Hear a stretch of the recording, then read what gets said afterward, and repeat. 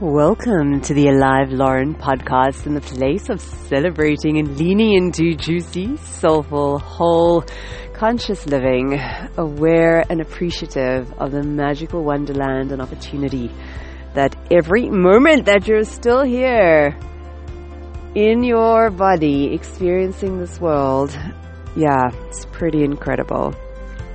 I'm going to start off with just celebrating in terms of more conscious business. So I mentioned the other day listening to this podcast series by Unreasonable Group, and obviously it's featuring entrepreneurs that they and Barclays are supporting in terms of, business guidance, strategy, financials, raising funds, where they're bringing business solutions to social and economic issues. And just so also like a thing of staying open and just being mindful not to be rigid in this is the way. So, because I have a huge resonance for like food grown in the soil, just in terms of like we have a microbiome in our gut. There's also this magical microbiome in the soil. And when the soil is healthy and that microbiome is thriving, it just creates the most phenomenal environment for plants, and then obviously whatever produce they produce that we eat, and it's just a whole wonderful magical cycle. So sometimes for me, hydroponics, I kind of think like however much we think we know, as Greg Braden said, we're only just beginning to understand that we're just beginning to understand. So there's something about the lack of, oh my goodness, that's an alarm.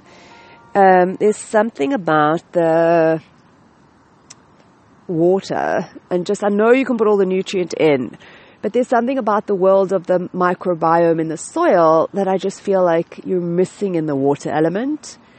But also just to remain open. So I'm listening, and one of the people interviewed, she's in the UK, and they've got this vertical farming, which is hydroponic, in London, in the middle of the city.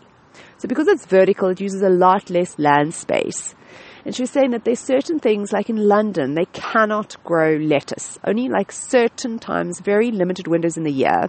And even then, it's not enough to actually supply the country, like for local supply. So they're bringing in lettuce. And the other thing she was saying was, this is growing it now in the city. It's creating the most ideal environment. She was saying, like, if you're a lettuce leaf, it's like feeling like you're in the most idyllic, perfectly temperatured island vacation, but all year round. And how most people like eat lettuce because it's good for you, but a lot of times it doesn't really have even flavor. And they go to these business meetings and these sessions and they bring their lettuce, and I could talk about how flavorful it is. And people are just sitting in the meeting eating the lettuce out of a bag like if it was a packet of crisps. So it was just that thing of being mindful to be open, that sometimes maybe there are different ways of doing something, and not to get so stuck on, oh my God, these leaves are being blown by the wind and they look like little birds hopping on the grass. That was so cool. They look like actually acrobatic leaves. Wow, that was amazing. So that is my celebration there. And on the other side of it, I think I may have shared this before. I really feel like the more I listen to these stories and hear people's journeys, I know with Anthony Robbins talking about Anthony Hopkins, his acting career, and so many things were just beyond him. He just showed up and life happened around him, and he did the best with what was in front of him. And it's just so interesting listening to more and more of these people, the humility that comes through with the great artists and everything, where, they all kind of feel like the next thing they do is going to be the last thing they do in their career. That it's not really up to them. They're showing up, and how they get surprised as well when things that they do well and they never would have imagined.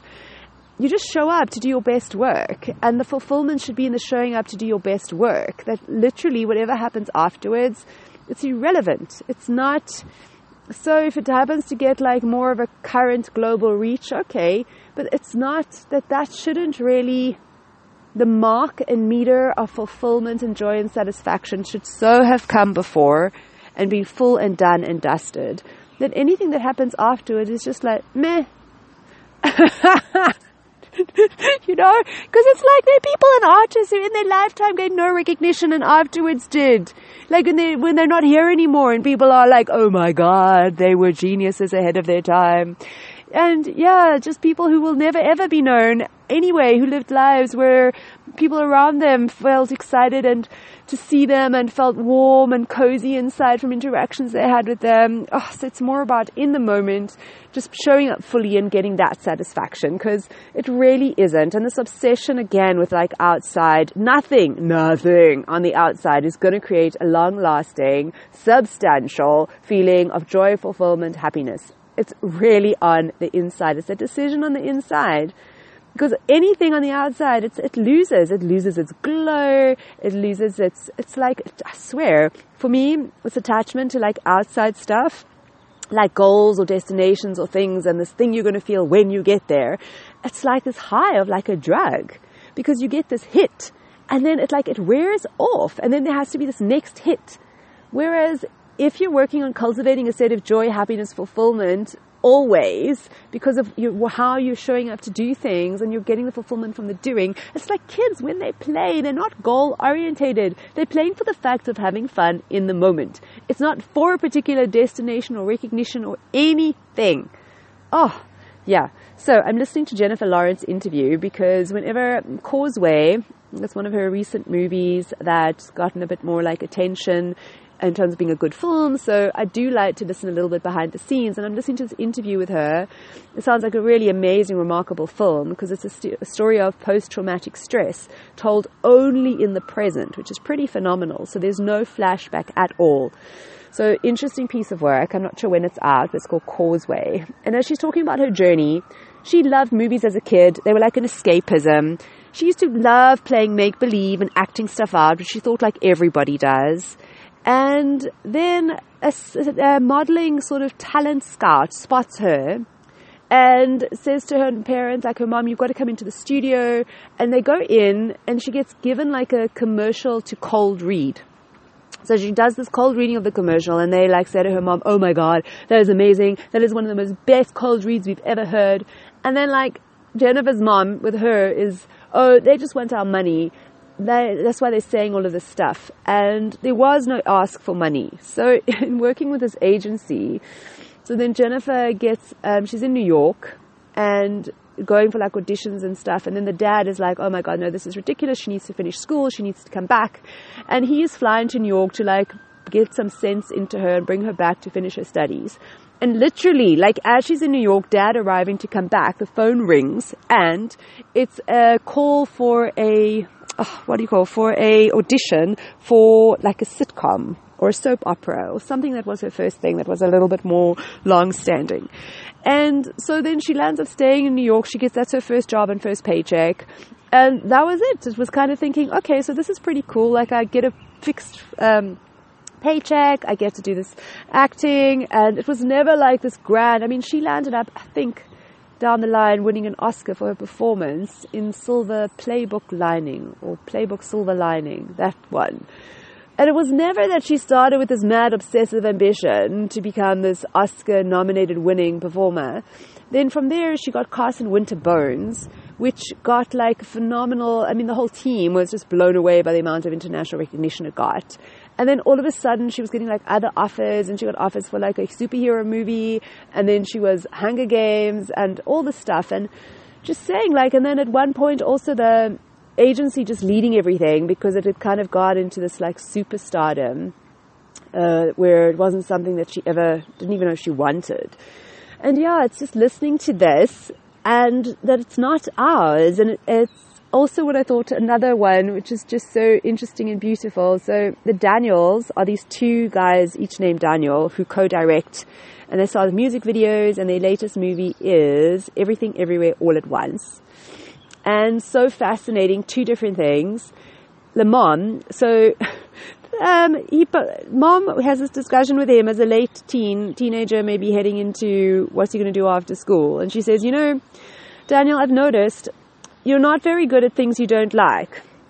And there's obviously a lot of stuff that you don't like. That she said to him, but what I've noticed is that you have a thing for storytelling. And that's something that you do like. And she says, even though all my friends are telling me to tell you not to go to film school, I'm telling you, go to film school.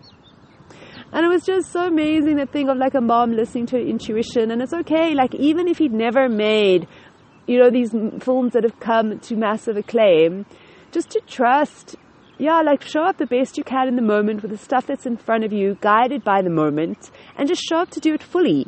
And whether you land up it's not a sign that your decision's right or wrong because it's right because you got massive international acclaim in your lifetime.